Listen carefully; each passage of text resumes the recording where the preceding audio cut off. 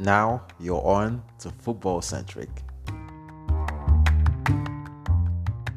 Yo, welcome back, guys, to another exciting episode of Football Centric. The dust has finally settled after all said and done. After 354 days in which we've seen 1,030 goals across 380 matches, the Premier League season for the 1920 campaign is finally done. And unfortunately for us, we didn't get the joy of seeing two or more teams contend for the title because Liverpool ran away with it. But you're getting the best of two today as the dynamic duo are back. I am Oluwadamiloju Saliu, and of course, I'll be doing this with Toby Adebiyi. Hi, Damiloju, what's going on? I mean, this has been a really, really interesting restart to the season because it's really been one season people enjoyed, because I, for one, definitely enjoyed, not necessarily the race for the title, but the top four race and also the drama that ensued for the race for survival. Those battles in the Premier League made this one to remember. Of course, you'd include what the impact COVID-19 had on the season itself, but taking that aside, I think this was also a very, very enjoyable season. Yes, definitely. The 2019-2020 Premier League season is one no single footballing fan is going to forget. Not just Premier League fans, everybody across the world. Even a lot of people who don't watch football eventually got to participate in the Premier League some way, shape, form, or manner because of the coronavirus pandemic. But we've already seen how peculiar the 2019-2020 season was. Is it the strangest, most captivating one you've ever seen? How would you describe the season as a whole if you were to tell it to someone else? A very strange season. Yeah. First off, a season that has Liverpool winning the title is strange itself because it never happened. It's never happened in the Premier League history. And then COVID-19 came and really distorted the flow. I mean, there are some club sides and some fans who feel hard done by the impact of COVID-19 because prior to the lockdown itself, they were on good form, queuing Leicester City. You know, they could confidently see themselves finish in the top four. And then lockdown came and something just happened afterwards. They just couldn't get their rhythm and other teams took advantage and eventually they finished fifth. So if I'm going to explain this season to somebody in the future, I'll probably say it's going to be remembered best for being distorted, being the season Liverpool won their first league title, beating every team in the Premier League itself. And just a very, very strange season, basically. I agree with you 100%. Strange is a word that for years to come we will use to describe this season. A few other words we're going to use to describe it: weird, peculiar, uncommon. I mean, it's just been a really, really chaotic season. Yeah, that's another word that is going to come into the mix. Yeah. Of course, the champions of the league, Liverpool, first league title in over 25 years, in over 27, 28 years of the Premier League officially. First one since 1990. Brings us to one of the most peculiar things that happened in the Premier League. We saw the introduction of video assistant referee, and believe me or not, it's going to be talked about for years to come, the very first season in the Premier League. But how would you rate VAR's performances, seeing that it made its debut in the Premier League this season? And going forward, are you for or against the continued use of VAR?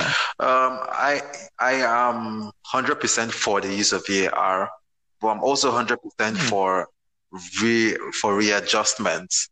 I mean, the VAR was brought in to ease decision making from for the referees, making sure that no decision is given incorrectly. Yeah, it was meant to help the ref. It was meant to totally take away issues of errors, issues of different issues, but it has really not done that 100% this season.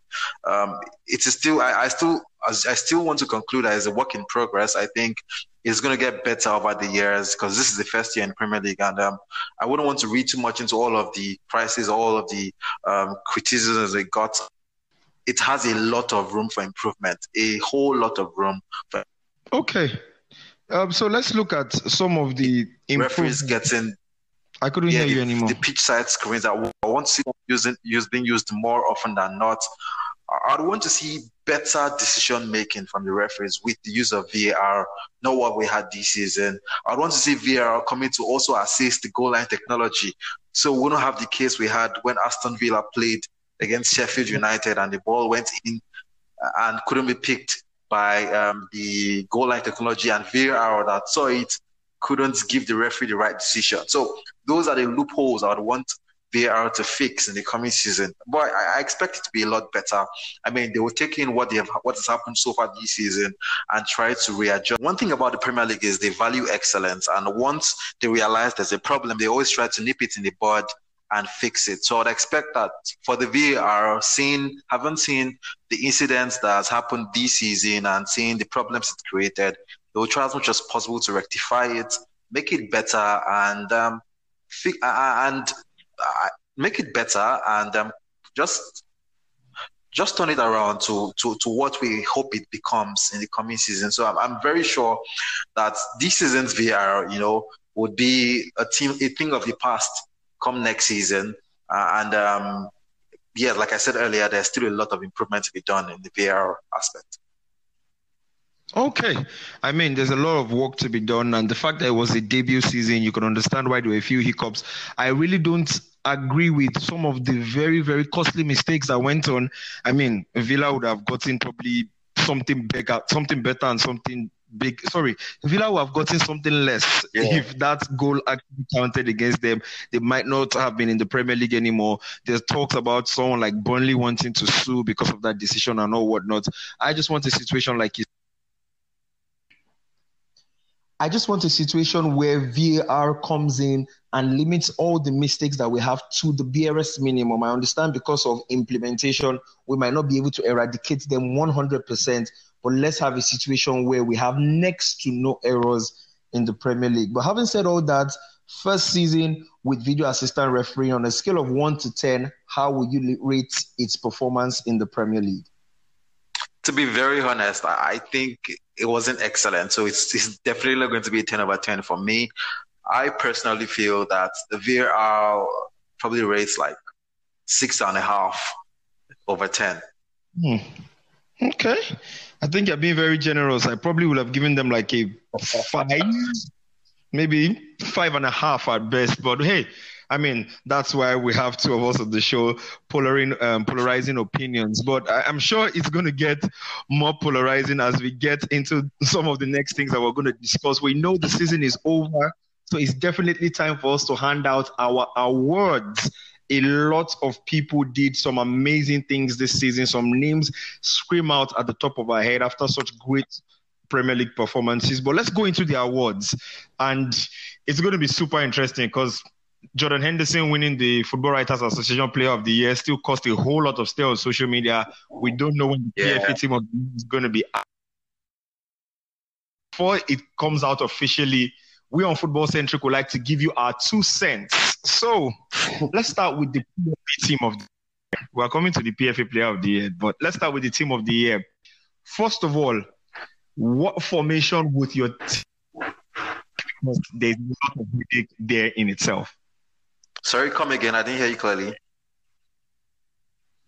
I said, so what kind of formation would your PFA team of the year take? Because already balancing midfielders and attackers seems like a very big headache.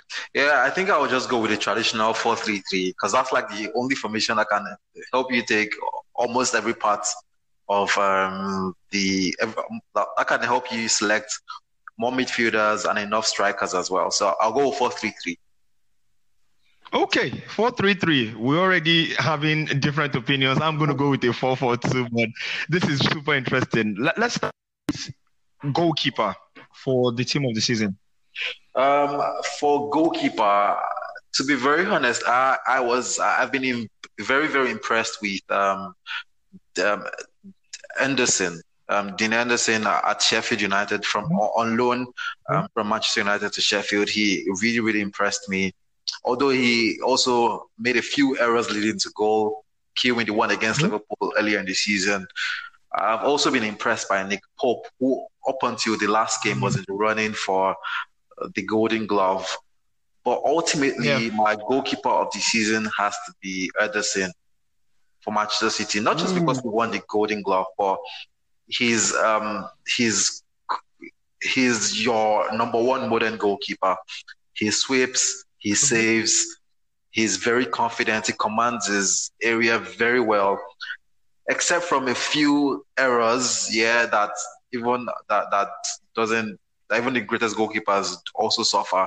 I think he's been super amazing this season. I would have gone for Alisson, but he didn't, it wasn't in goal for a lot of games. And then he considered 4 against Liverpool and 3 against Chelsea. So I really wouldn't rate him that high. But for me personally, I think Ederson, Manchester City's goalkeeper, really is my number one. Brilliantly said. I can understand 100% why you went for Ederson, especially when you're looking for the modern day goalkeeper as your model and your yardstick, and he still finished with the most clean sheets. But for me, I will just tilt slightly towards Nick Pope for my goalkeeper of the season, and that's because he made the 4th most saves in the whole Premier League, 120, and also finished 2nd for clean sheets. So despite playing for a Burnley side who weren't top tier this season, they weren't in the top 7, so they were in the top 3rd of the league, and they had a lot of shots being barraged at their goal. He averaged 3.2 saves per game. He was still able to finish 2nd in clean sheets. So just because of that, for me, Nick Pope edges out Ederson. Major shout-outs to Henderson also, as well as Alisson, but it's Nick Pope for me.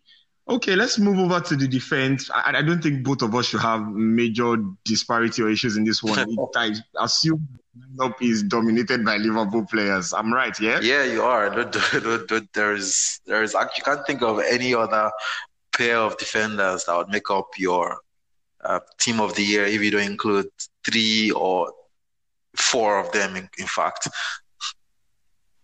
Yeah, at least 3. Yeah. So let me start. I think for me, of course, Virgil van Dijk definitely has to be in that defense because he clearly is, if not the best defender in the world at the moment. He has everything. He's strong. He's fast enough for a defender. He reads the game perfectly. He tackles well. He is good aerially. He's good on the ground. He makes tackles. I mean, he is everything a defender wants. He has everything in him, and he's also won a league title as well. So that says it all. So Virgil van Dijk makes it for me as centre back, and I think I would, not for how he performed this season, but basically for what he can do and what he's done over time. I think I would pair him up with Aymeric Laporte at Manchester City. Because if you put Virgil van Dijk at the right centre-back position, you definitely will have someone like Aymeric Laporte playing the left centre-back position. He's left-footed, of course, but he is also just as good as Virgil van Dijk. Maybe not as fast as he is, but he's also a brilliant tackler. He's also fantastic at bringing out the ball. He's a very great ball-playing defender. That's the kind of defenders Pep Guardiola likes. And he does that with such aplomb. He reads the game perfectly. He's also good. He dominates the air as well. So I think those will make fantastic pairing. That's Virgil van Dijk and Aymeric Laporte. And for left back and right back, to be honest, I think they picked themselves. Andrew Robertson for left back, bombing forward. He's got pace. He can press high. He can defend as well. I mean, he's very, very like he can be rugged. He can choose to tackle as hard as you want him to. And for right back, definitely Trent Alexander-Arnold, if not for anything, for the fact that he also knows how to create assists. I mean, these days you need right backs that can bomb forward and come back, right backs that can do the defensive part, but can also create a lot going forward. I think for Trent Alexander-Arnold, his major weapon is his right foot. He knows how to deliver amazing balls up top for any of his attackers. Wonder why he's gotten.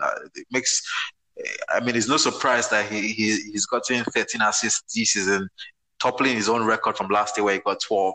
And guess who equaled his record from last season? Andrew Robertson. So, I mean, the defense picks itself, honestly. I couldn't agree with you more, Toby. I mean, you literally took the numbers out of my head. 13 assists for Trent, 12 assists for Robertson. They were second and third, respectively, in the whole assist charts, only behind we know who, Kevin De Bruyne. And I would agree with your back four 75%, meaning the three Liverpool players that are in your back four definitely make it into my back four. You've already explained all the reasons. I don't need to go over that. The Laporte situation, I can understand for the balance. But if we're looking at this season, he didn't play too many games, even though you can say that's a major reason why Manchester City fell so far behind Liverpool. But I think based on what I've seen this season, it was very difficult for me to get. But I think I liked what Son Heung-min brought to Leicester over the whole course of the season. I know he tailed off after the restart, but I think the fact that he was such a major part of Leicester finishing as high as they did, even though they eventually tailed off, like I said, they were up there in the top three. I couldn't really find any other centre-back. I considered the Wolves players. At the point, they all dropped off. You can't really consider Maguire, even though he had a good season, the same thing, he tailed off. But all in all, I just felt, based on performances this season, Burnley centre-backs and maybe a few Sheffield United ones also came to my mind, but Son Heung-min just edges it for me. But I mean, that's why it's an individual team of the season. I guess we're going to always have one or two of these debates. So let's leave the back four. It's getting a lot more tricky now. You have a midfield three. I have a midfield. So let's start with why you picked the midfield. Okay, you've already told us why you picked the midfield three to accommodate as many midfielders and attackers. But who are those in your midfield three? Of course, sorry, who are the two that are joining De Bruyne? Let's just put it like that. I mean, it's a no-brainer. Everyone has to pick De Bruyne. It's going to be very hard to see a team of the year without KD being here. He clearly is the best player in the Premier League, putting it simply. But personally, I think in my midfield three, definitely Kevin De Bruyne, of course, will be in the mix. So the other two, for the defensive midfield part, I'm not going to be playing with a register this time around. I want someone who can actually that can break up attacks, someone that can be the shield in front of the defense. So I'm straight up going for my Nigerian brother, and that's Wilfred Ndidi, who was absolutely phenomenal for Leicester City this season. En route, yeah, very impressive run. He was colossal to that run. He was the guy who allowed the other guys, go forward from Maddison to Tielemans and the other guys. So I'm definitely going to go for Wilfred Ndidi right there, playing my number 6, who's going to sit in front of the defense. And of course, in my attacking midfield, of course, would have Kevin De Bruyne, who was spellbinding this season all through, putting on virtuous performance in almost all the games. No wonder he created 20 assists, equaling Henry's record. In fact, it feels even worse that he had 3 assists ruled off. For me, they were incorrectly ruled off. So he could easily have been the record holder you get. So yeah. I definitely have KDB in the mix there. And the other midfielder who I would have in that lineup, well, up until the restart, he clearly was one of the most interesting players that I was watching in the Premier League, with how he was delivering for his club week in, week out. And it might really cause a little surprise from people, but I'm going to stick with James Maddison at Leicester City also, because I really like the kind of player he is. I really like the performances he was putting, and you would also Leicester started tailing off when he became, when he started picking up injuries and wasn't able to feature in some games, and it just happened that Leicester capitulated around that period. So he was the guy who was making all these things work. Leicester City scored a lot of goals, not as much as Chelsea or Liverpool or Manchester City, who are the top 3 goal scoring sides in the Premier League. But they are among the top 5 goal scoring sides in the Premier League, and he played a key role in virtually all their goals. Like, he had a hand in almost all their goals, because he was the guy in charge of set pieces. He was the guy who was trying to make play from deep alongside Yuri Tielemans. So I'm going to be sneaking in James Maddison in my midfield 3. So it's going to be Wilfred Ndidi, James Maddison, and Kevin De Bruyne. Okay, I mean, I could understand when you were slowly getting to Maddison that it was going to be a name that was going to cause a bit of a stare which is totally understandable. You already mentioned how you looked at his form majorly before the restart. I mean, what I would say about Maddison is if we did a team of the season from the beginning till February, most likely, without a shadow of doubt, Maddison would have been in my team. But I think when you look over the extended... I lost you. I lost you there when you said over the... That's the last thing I heard. So we'll just restart. Okay, now I can hear you again. Can you hear me? Yes, I can. Okay, so the over the part. Okay, so I'll just let me see. Okay, I know how to do it. Okay. I mean, if you asked me to pick the Premier League team of the season from August all the way to February, most definitely James Maddison would have made it into my team. But when I now add the restart, I feel a few other players just were able to edge him out. I mean, his form really, really tailed off even before he started suffering the injuries. And I think that is why I'm going for a midfield two. Because, I mean, there were so many attackers in the Premier League, from strikers to wingers, that I just couldn't fancy not putting them in my team. Even with the 4 places I have for attackers, 2 wingers and 2 strikers, I still have not put as many people. But my midfield is just going to be a midfield too. Obviously, Mr. Number 1 is definitely there, Kevin De Bruyne, 33 goal contributions. I'm not going to say much about that. He pretty much just picks himself straight into that lineup. But the person I'm going to pair alongside Kevin De Bruyne for my 2-man central midfield was part of the title-winning team, and it's Jordan Henderson. Now, this is one that has a lot of stare on social media. But I also looked at Jordan Henderson's numbers. He got 4 goals. He got 5 assists from deep, playing as pretty much one of the deepest midfielders for Liverpool. I know Fabinho starts as a DM, but also he was getting in tackles, interceptions, and how he was able to drive this Liverpool team. I just feel when we're talking about the team of the season, you cannot talk about the team of the season without talking about how well Liverpool played. And if you're talking about how well Liverpool played, you cannot remove Jordan Henderson and his effect also as a captain from how well they performed. So for me, it's KDB and Jordan Henderson. And yes, I know that I'm going to get a lot of eyebrows raised at me, but well, no problem. We'll get to see how the full team looks like going forward. So, okay, let me just go first with my 2 wingers before we now get to the forwards, because I know when you're talking about your forwards, you talk about your 2 wingers and your striker. For me, I think Salah picks himself. Okay, please, start again. I really do, because I think for me, going into the wingers, at right wing, I think Salah picks himself. I don't think the right winger who had the same effect as Mohamed Salah did for his club. A lot of people have said, yes, Salah was very selfish throughout the season, and then there were times like for the betterment of the team.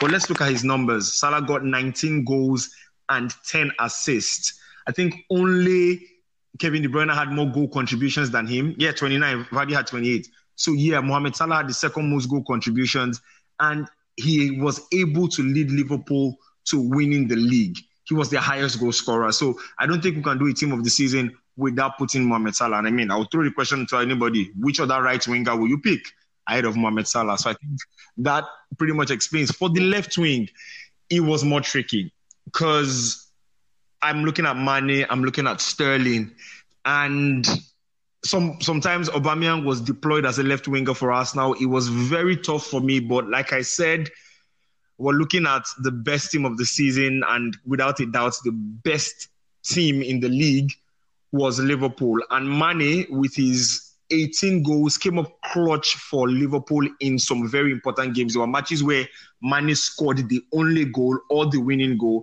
I think that cannot be overestimated. Major shout out to Raheem Sterling for clocking 20 goals, but I think Raheem Sterling's form was way too patchy. He started the season like a house on fire. In the middle of the season, he really tailed off, and then at the later part of the season, he picked up his form again. So just because of this, I will put Sadio Mane alongside Mohamed Salah, and that's already 6 Liverpool players in my team of the season. Wow.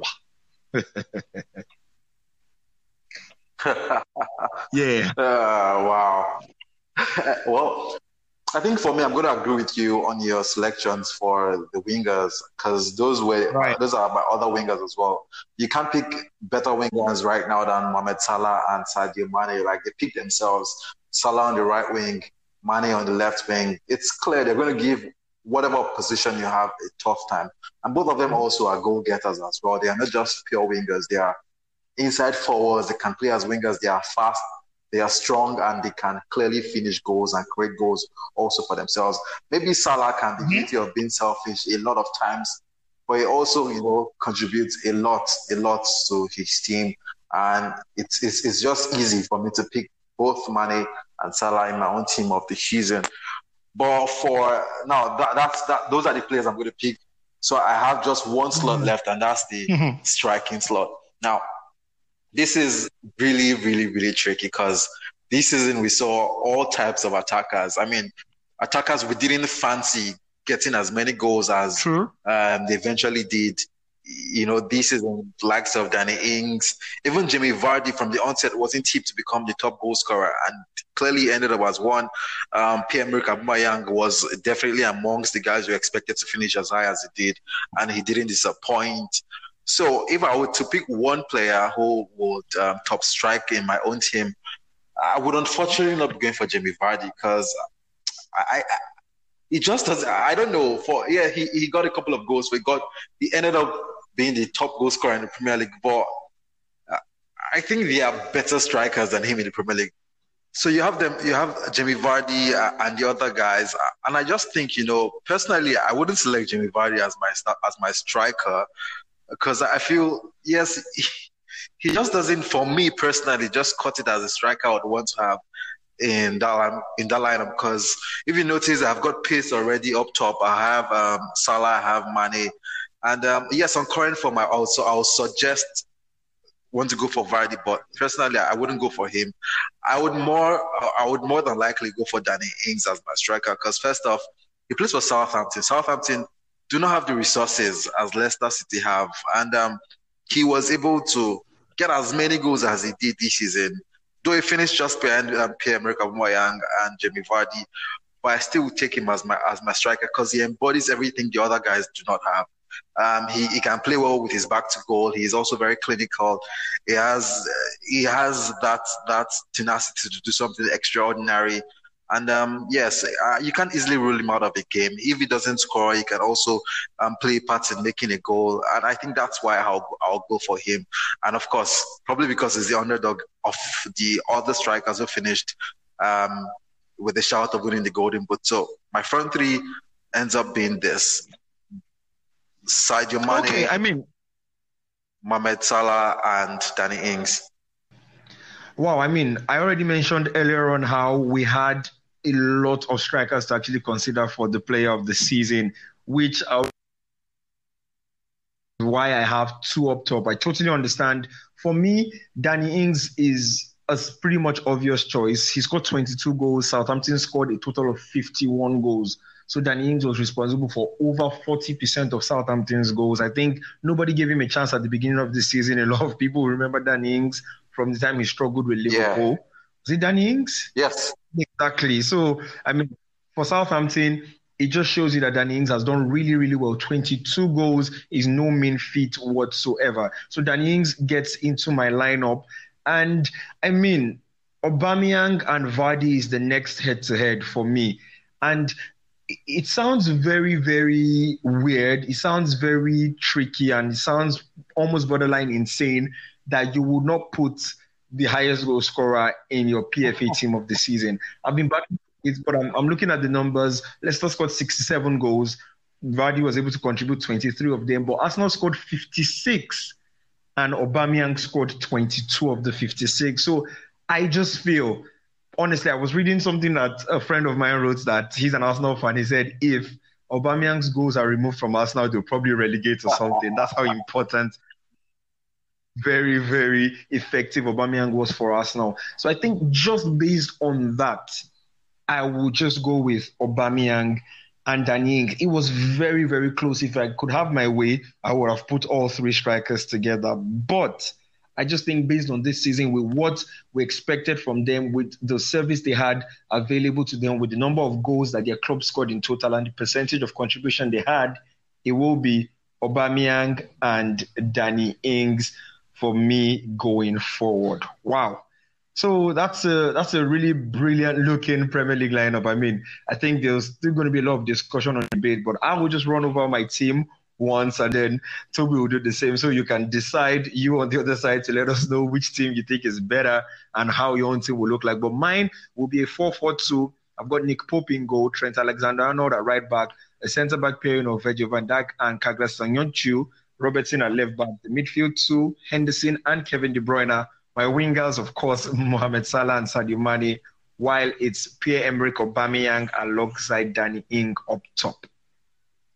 Okay, that's for you. And mine, Ederson in goal. There's Robertson and Trent Alexander-Arnold as the fullbacks. A pair of Virgil van Dijk and Aymeric Laporte, centre-backs. And a midfield trio of Wilfred Ndidi, James Maddison, and Kevin De Bruyne. And a front three of Sadio Mane, Mohamed Salah, and Danny Ings. So if I would add to it, so who do you think would be the coach of these teams? Ooh, that's a very, very brilliant question. That's a very interesting question. Talking about coach of the season, I think for me, I've always had a battle in my mind for coach of the season. Now, I'm even talking generally now. The coach of the season, should it be the best performer outrightly or the best performer in relation to what he had and what you expected from him going into the season? I think we always have that debate internally as to what will make a coach. Why would you name a coach as the best coach of the season? Would it be because of his circumstances or what they eventually did? I think you can have it both ways. Like both ways can actually define what makes you select this coach. Different people have different reasons why to select a coach. I remember back in 2012, the coach of the year was Alan Pardew because he took Newcastle to fifth. And that season was the year Manchester City won the Premier League title for the first time in their history. And Roberto Mancini didn't get a look in. So you have different factors. But personally, though, I always also look at what the coaches in question, how they've made use of the resources they have. Some coaches have inferior resources and they make good of them. Queuing Chris Wilder at Sheffield and also mentioned, Espirito Santos at Wolves, all the underdogs coming through with little or not too much resources. And then you can also mention Brendan Rodgers. It would have had a very good shout if Leicester City had finished in the top three as they were at some point in the season. But we have different reasons why we give these coaches. But I think for me, it's necessarily not about the amount of success. It is about the amount of success the coach has compared to the amount of resources he has. Okay, but the success has to be quite glaring because we can also say that some teams are destined to get relegated. And if they get relegated, I mean, the coach will tell you he used his squad to the best way, to the best they could come up with. So getting relegated in his own sense might be some sort of vindication as to how horrible the squad is. But I think it's about how well the coach uses the team he has to achieve a certain element of success. And success, we know, can be relative in these particular terms. Yeah. Okay, so despite this, your explanation, it's very difficult to still have a clear indication as to what particular criteria should be used to judge the coach. But you already mentioned something very brilliant, that it's very subjective. And it just means that it depends on what exactly you feel. And there's going to be a lot of different answers based on whoever it is that is speaking something. Having said that, I think it will be something of a disservice if someone like Chris Wilder gets to miss out, even though clearly Jurgen Klopp's Liverpool went on to win the league. I mean, especially in the manner in which Liverpool went on to win the league, they absolutely blazed past everyone. I don't think we've ever seen a Premier League campaign that there was such a disparity between the first and second. If you thought the 19 points that Manchester City gave Manchester United 2 seasons ago was so wide, then you have to look at this and think again. Having said that, for a team that were just promoted this season to go within touching distance of actually qualifying for Europe, I think that was absolutely immense. I don't think anybody gave Sheffield United a chance. A lot of people might not have penned them down for relegation immediately, but certainly nobody expected that Swansea will be, like we saw at the point in the season, actually challenging for a top 4 place. Having said that, I think just because of that, I will just edge and give Chris Wilder the manager of the season by a hair's breadth, because I take nothing away from what Jurgen Klopp has done. It's going to be very difficult to see someone replicate something as amazing as what this Liverpool team has done. I know they fell by the wayside. They weren't able to go unbeaten. They weren't able to create the points record. But the way in which they blew past teams, especially if you look at how long they went without losing a game, I still think Jurgen Klopp has been absolutely amazing. But maybe I'll just say by 0.00000, I will just give my manager of the season to Chris Wilder. It's really tough, I must tell you, extremely difficult. Well, personally, I agree with you.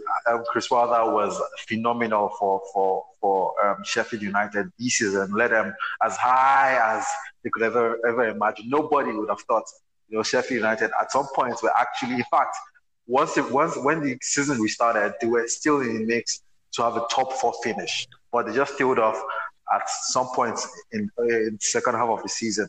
But personally, I think I would go for Jurgen Klopp. He absolutely blazed through the season. Considering the fact that last year they were very, very close to nicking the title. I mean, you do not often see teams who get that close, put up another fight in next year. But next season, they went one step further by winning the title and went 2 points further, in fact, because last year they went as far as finishing with 97 points, which was the highest ever point tally a second place team will finish with in the Premier League history.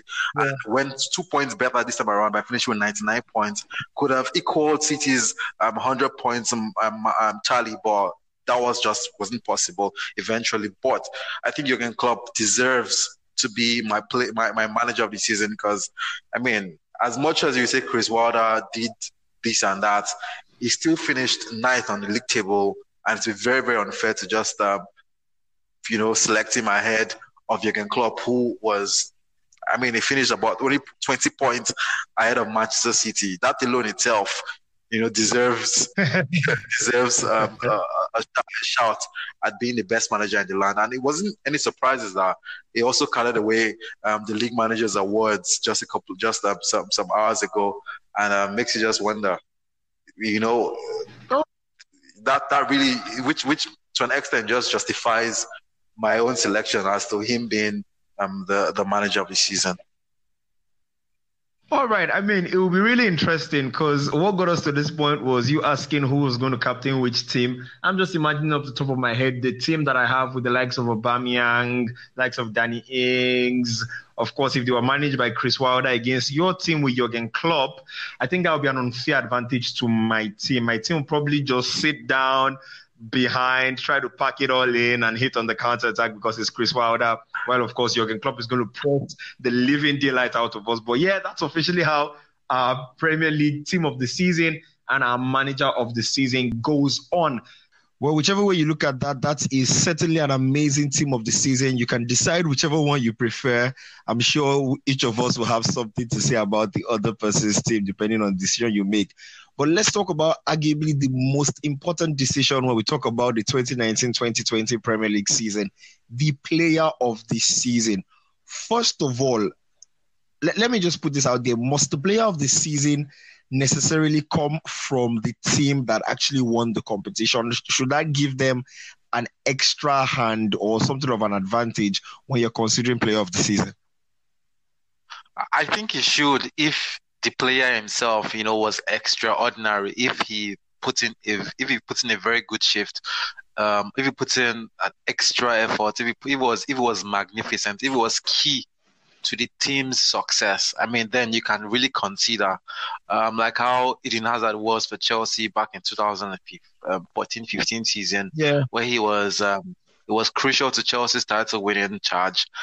And you can say that, but some instances where a title winning side, really doesn't have an extraordinary player, then you look at guys who put in very good individual performances all through the season. And we oftentimes see players who put in very good performances that even better that of title-winning players. And then you really can consider those players as well. But once a player puts in a very to really consider him because his effort was crowned with a title. But these days, I mean, we often do not see that because teams who get to win a title is more often a team effort than one single individual's effort. That's why we get to see players like Harry Kane, we've seen Luis Suarez, and it's happened time and again, where players who do not win league titles get a sniff at the Player of the Year. But if a player who was in a title-winning side plays very, very, very well, then he deserves a shout-out being the Player of the Year. Well, brilliantly analyzed there, because I personally feel the Player of the Season should, without a doubt, be the best player, but also in a perspective of where his team finished. For example, if the best player in the whole league, even though it's highly unlikely, if the best player in the whole league ends up being from a team that was relegated, maybe the guy has the best numbers, it's going to put a bit of a question mark around it if he's nominated and is named as the Player of the Season, even though he had the best performances. So I think to an extent, where the club finishes also plays a role, but definitely it's more about the player's performance. Having said that, let's take a look at some people who might be contenders for the Player of the Season. I mean, definitely we're going to mention Liverpool players. They raced through the Premier League, and of course, their players are going to be nominated. Some of the players we selected in our teams would definitely be up for consideration, but having looked at all 380 games from the Premier League season and seen over 500 players take part for 20 different clubs, who would you say deserves to be crowned as the Premier League Player of the Season for 2019-2020? I mean, it's very, very clear. Like anybody who was watching Premier League this season has just one player in his mind. Definitely not Jordan Henderson. Definitely not any Liverpool player. All fingers are pointed at Kevin De Bruyne. I mean, he's been phenomenal all through the season. Just unfortunate that Manchester City didn't win a title, but he's been a testament of how good one player can be.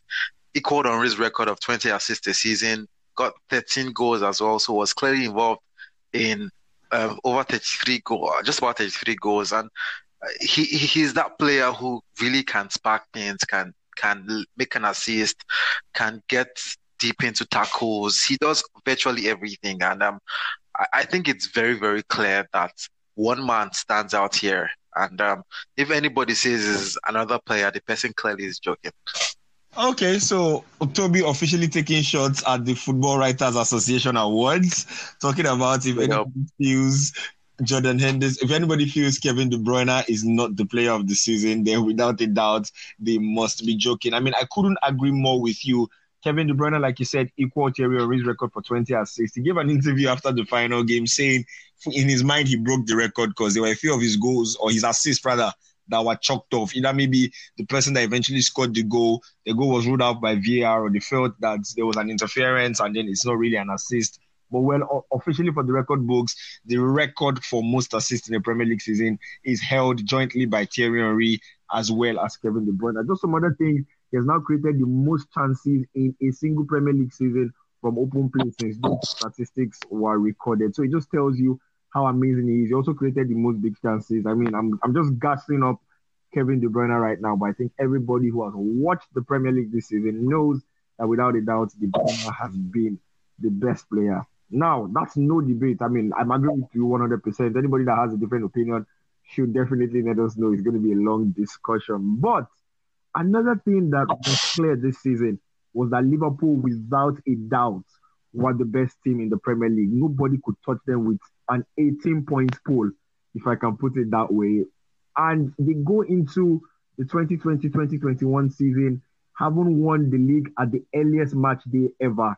That's in the league era, Premier League era since 1992. They won after 31 matches. Do you think they have it in them to go on to defend this title next season? Well, it's a very, very long shot. But Liverpool, looking at this side, I think they have it in them, because you look at other teams who are who might be wrestling for the title Liverpool next season. you ask yourself, like, do they really have what Liverpool has going forward? Like, look at Liverpool's attack. They can rattle any defense in Premier League, let alone in the world. On a given day, on any day, Salah, Mane, Firmino, and the hard-working trio in midfield. Can any team, bring about such quality, such level of hardworking players? And then there's Virgil van Dijk in defense, and there are fullbacks, Robertson and Alexander-Arnold. They are obviously like the best defenders, best fullbacks in the world. So you ask yourself, if you look at Liverpool's team, the first thing you ask yourself, if you want to probably analyze what's going to happen going forward, is what do you think they can improve? And to be very, very honest, it's really going to be hard for you to actually point out a particular area where they need to improve, because they are a well-drilled team, well-oiled. Jurgen Klopp has done a magnificent job with this team. And for a team that finished the season before this one, that was last season, with 98 points. 97. Yeah, 97 points. Yeah. And then coming back to win the league title with 99 points. It says a lot about the hunger, the drive, the level of hard work these guys put in. And it is going to be very hard to see any team usurp them next year. The only team that possibly can do what Liverpool did this year has to be Manchester City. But right now, with the players moving out of what might possibly look like a rebuild next year, I really do not. Manchester City will be able to live up to Liverpool's really, really high standards next year. They can come closer, probably close the gap between themselves and Liverpool this season to about maybe it's going to be like 10 points or 9 points, but I do not see anybody usurping Liverpool next year. So, putting it simply, okay. I mean, if you look at the table, the fact that they finished 18 points clear of the nearest challengers pretty much gives you an indication as to why I think you feel nobody will be able to close the gap. Even if they can, it might still be double digits. But we've seen a trend recently in the Premier League, barring Manchester City, who are able to defend the league. We've usually seen the defending champions kind of tail off. You cast your mind back to Antonio Conte's team. After winning the league in 2017, they fell outside the top four in 2018. Leicester, even though that was a fluke, Leicester also fell by the wayside. So you get this narrative where it feels like the defending champions have to always strengthen. Now, you spoke about where Liverpool could strengthen. I think they need to get one or two of these scenarios. Either they get a new striker that can get them consistent goals. We saw Firmino score less than 10 goals in the Premier League. For someone who was in the top 5 for highest shots in the whole league, it's just not good enough. I know Firmino brings a whole lot to that Liverpool team. He's the linchpin between the likes of Mane and Salah. But there were matches where they needed Mane finally to actually get that last-ditch goal, or they needed a penalty from Milner. So they need a striker that will get them those goals, and also they need a goal-scoring midfielder. You mentioned how that midfield three is a very well-drilled machine, and they are major hard workers. But I think the kind of thing that they had with Philippe Coutinho, a midfielder that can guarantee them 10 league goals, they definitely need that. So that for whatever reason, if the likes of Mane, Salah, and Firmino are off color, they can still get goals from somewhere deep. So, I mean, let me just quickly pick your brains. Do you actually think they are going to go on to win the league next season? I honestly think they can. Now, you mentioned the areas where you think they need to improve, but if you look at that team closely, you realize that they also have those players. Talk about the goal-scoring midfielder. They have two who do not, who you don't list as their official starters. Of course, their starters include Wijnaldum, Henderson, Fabinho, and those are the three that normally start most of the games, and maybe Thomas Milner at times. But in that same squad, they have players like Naby Keita. They also have Oxlade-Chamberlain. These guys are midfielders that get goals. Oxlade just came back from a very nasty injury this season, and then grew into the team gradually, and of course he picked up form at some point. Naby Keita has been struggling with injuries ever since they arrived at the Merseyside side, and they'll be hoping that this coming season he really gets into himself. The kind of Naby Keita, the kind of player we saw, the kind of player he is a fantastic midfielder. He controls the game, he scores goals, he hits the balls very, very hard, just like he did against Chelsea about a week ago.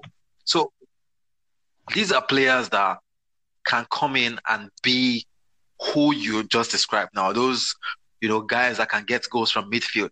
For attackers, I really think it's going to be hard to find a striker in the role or who plays just like Firmino and also add goals to it. Like, because for a team like Liverpool, they need that guy who can drop deeper and create space behind him for Mane and Salah to run into.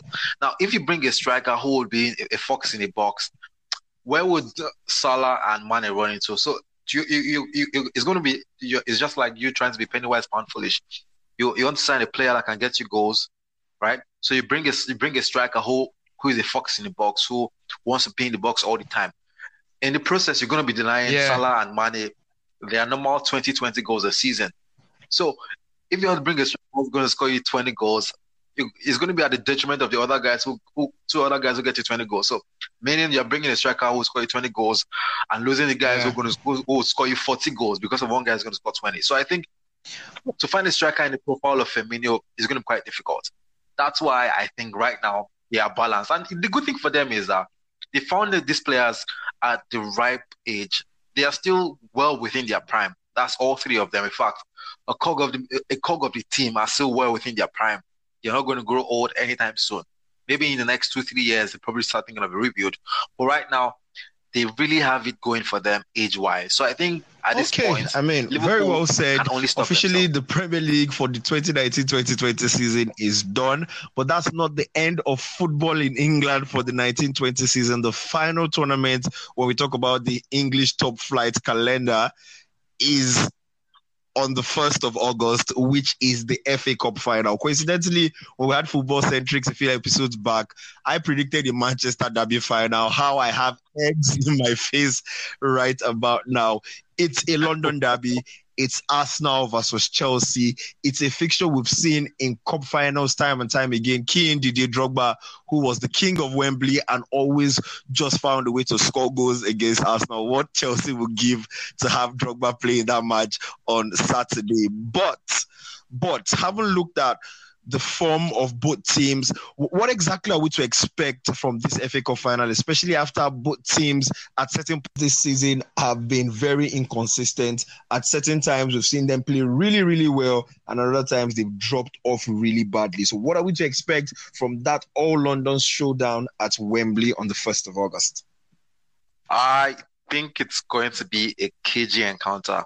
Arsenal are going to look at this game as a chance to sneak back into Europe. Remember, they finished 8th on the table. Doesn't guarantee any place in any of the European competitions. And they will be looking at this one as a possible route to the Europa League. How the mighty has fallen, though. And I think for Chelsea, they finished already in the top 4. They would probably be riding on the confidence of that. It would have been a different situation if they failed to get in the top 4, and then they'll be under pressure to actually define the season itself. But right now, the season looks to be defined already. Chelsea have no top 4. They can look forward. They can have a fantastic transfer window by bringing in players. And even if they do not win the FA Cup tomorrow, they probably would just, say, you know what, we had a decent season and that's it. But I think that won't be playing on the mind of Frank Lampard. He definitely wants to win this game. Wants to win his first trophy as a manager. And it doesn't come, although there are bigger titles, but you wouldn't say no if winning the FA Cup will be your first big. Well, I mean, it doesn't come bigger than this, does it? Yeah, it does come bigger than this. Like Roberto Di Matteo won the Champions League in his first year. But I mean, winning the FA Cup in your first full season in the Premier League or top flight football really, really says a lot. And I think both managers will be eyeing that too. Arteta is just 6 months in to his this more than 7 to 8 months December. So Arteta is just about it's going to be August. Yeah, August is the what month of the year again? It's the 8th month of the year. So it's going to be like his 9th month because he joined Arsenal in December. It's going to be like his 9th month into his footballing managerial career, and he'll be looking to win his first title as well. So I think both managers will be very, very hungry to win a title. But as to what to expect in the game tomorrow, I expect Arsenal to be a little cautious because that's what has served them victories in their last big matches. Against Manchester City, they weren't as as expressive as you think Arsenal will be. Against Liverpool, the game they won 2-1 at the Emirates in the Premier League also, they weren't too expressive. So what they did was they tried to be very, very cautious, sat deep, soaked up pressure, and hit the opponents at the break, and oftentimes had a spell of possession. So they will try as much as possible to make sure that they keep it very, very tight at the back tomorrow against Chelsea, and try to, exploit Chelsea's supposed defensive weakness. Although I expect both teams to also line up similarly, playing three at the back and with three attackers as well. But I think it's going to be very, very cagey. Very, very cagey. So it wouldn't be a landslide victory as we saw in the Europa League last year. I think it's going to be a very tight encounter. Maybe a 2-1, 1-0, 2-0, thereabout victory for any of the teams. Yeah, so you already mentioned how there was a landslide victory for Chelsea in Baku last year where they won by 4-1. Fun fact, 6 of the last 7 matches between Arsenal and Chelsea, we've seen both sides actually scoring. The only time both sides didn't score was when Arsenal won by 2-0 at the Emirates back in the Premier League. And coincidentally, Chelsea have not lost in that 7-match run when they've gotten to score. Which brings us to a man who is right in the thick of this action, Olivier Giroud. He's played for both sides. He has won the FA Cup for both sides. He has a wonderful record, 16 goals in 30 FA Cup matches. Do you think he's going to have a heavy role to play in deciding where the pendulum actually swings? Of course. I mean, it's as clear as daylight that Chelsea will be playing through Giroud. He's been the man who has delivered clutch goals for Chelsea since the restart. I think he's got 7 goals in his last 10 matches, which is quite incredible for someone like him. I mean, we know him as that guy who rarely scores goals but has huge impact in his team's results. So I expect him to be a very, very to play a crucial role in Chelsea's challenge tomorrow, because he simply is. He's been outstanding over the past few weeks, and I think we saw him do damage to Arsenal last year in the Europa League final. Got the first goal and set Chelsea off to a remarkable victory. So I don't think his role is going to change again. He's going to be that guy. He's going to be focal point. He's going to be the guy who tries to bring in the runners around him. Maybe it's going to be Pulisic or Willian or Mason Mount, whoever the runners will be around him. Is that guy who will bring them in. Is the ideal target man. And I think, of course, his record at Wembley also speaks for itself. So you should be looking out for him if Arsenal defenders. Okay, let's talk about another man who has ties to both clubs.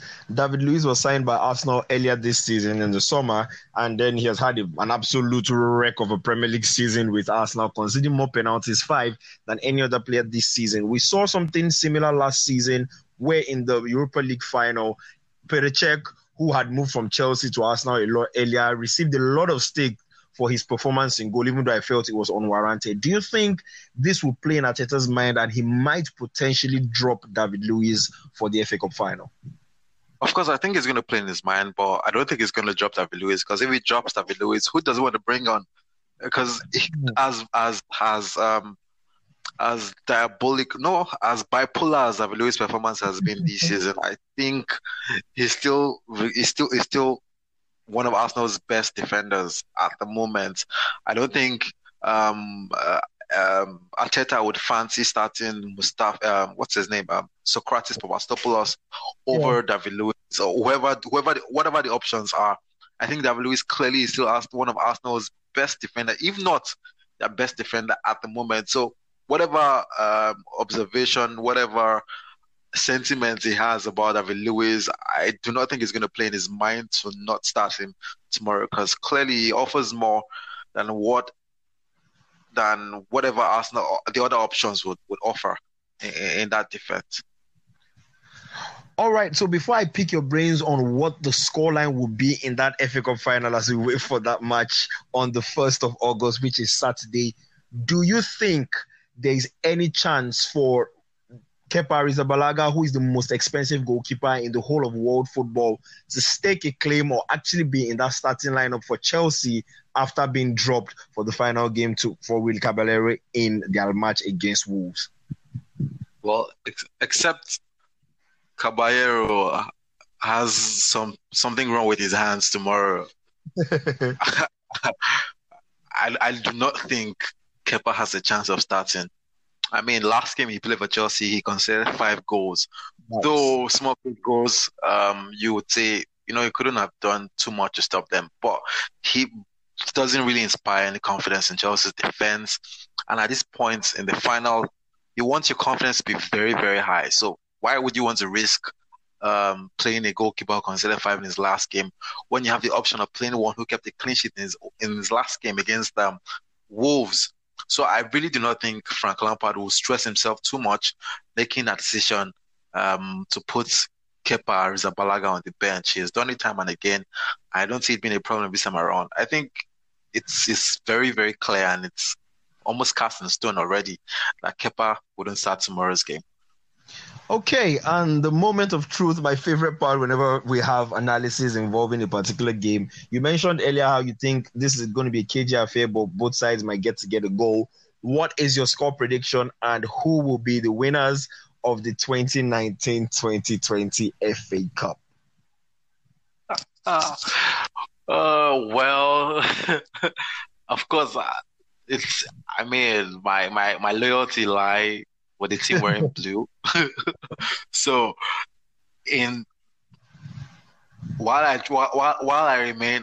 try to be non-partisan when it comes to making these predictions, I think it's only fair to say that Chelsea are the better side heading into this game, riding on confidence of finishing in the top 4. They're obviously a better team than Arsenal. Have got more quality players and have a more defined approach to games like this than Arsenal. So I know Chelsea will get a result of Arsenal, but the scoreline is where I really have a problem, because Chelsea can actually score about 2-3 goals in this game, but thing is, can Chelsea keep a clean sheet in this game? And how many goals can they limit Arsenal to? Those are the questions playing in my mind. So ideally, I'll probably have gone for like a 2-0 victory, but then Chelsea really keep clean sheets these days. So let me just settle for a 3-1 victory for Chelsea. So Chelsea wins this game 3-1. Okay. I mean, for me personally, I was going through some of the previous matches that they played, and for me, 2-1 just looks like the most likely scoreline personally. In fact, the last time these two teams met in the FA Cup final, 2017. Yeah, 2017. Was it 2017 or 2018? 2018. But it was 2017. That's when Chelsea won the league title. Yeah, exactly. 2017. Exactly. Arsenal won by 2-1. Goals from Sanchez and Ramsey, either side of a Diego Costa equalizer for Chelsea. So I just think this game is going to kind of end 2-1. Who is going to win it? It's a more difficult call. I don't know, man. Arsenal have been really good recently in the FA Cup, even though we'll have to go back to 7 years ago for the first time they won it in recent memory. I think they've won 4 of the last 7 FA Cup, 3 of the last 7 FA Cup trophies, and at the point they had 3 in 4. I just think without faltering Chelsea defense, we might just see a situation where Arsenal get to peep Chelsea in that particular one. But hey, I mean, it's definitely going to be a really interesting, explosive final. Remember, it is a London derby. These two teams don't like each other. There's so much at stake, bragging rights, and everybody wants to show that at the end of the season, no matter how topsy-turvy it has been, they go on to win a particular trophy. I think one thing that comes to my mind is I saw a particular prediction someone made, I think it was the 17th of July. The person had a prediction of a couple of games, and everything was building up to the FA Cup final. And to be very honest, he was 100% correct in all the predictions. He said Chelsea, we're going to draw. We're going to defeat Manchester City. Man United, we're going to draw against West Ham. Chelsea will lose to Liverpool and beat Wolves and qualify for the top 4. And finally, he said Chelsea would lose to Arsenal in the final. I wouldn't lie. That tweet itself has kept me up some nights, because I'm like, yo, is this really going to happen? And of course, whenever I try to, just tell myself it's going to happen, like Chelsea are a better side. They should get this one. They should nick this one. And then I remember that tweet. I'm like, truth be told, Arsenal have really turned to be something of a turning flesh for Chelsea when it comes to FA Cups. Yeah. Last time we played, like you rightly said, it was 2-1. And I can remember very, very well, very, very clearly heading into that final. It was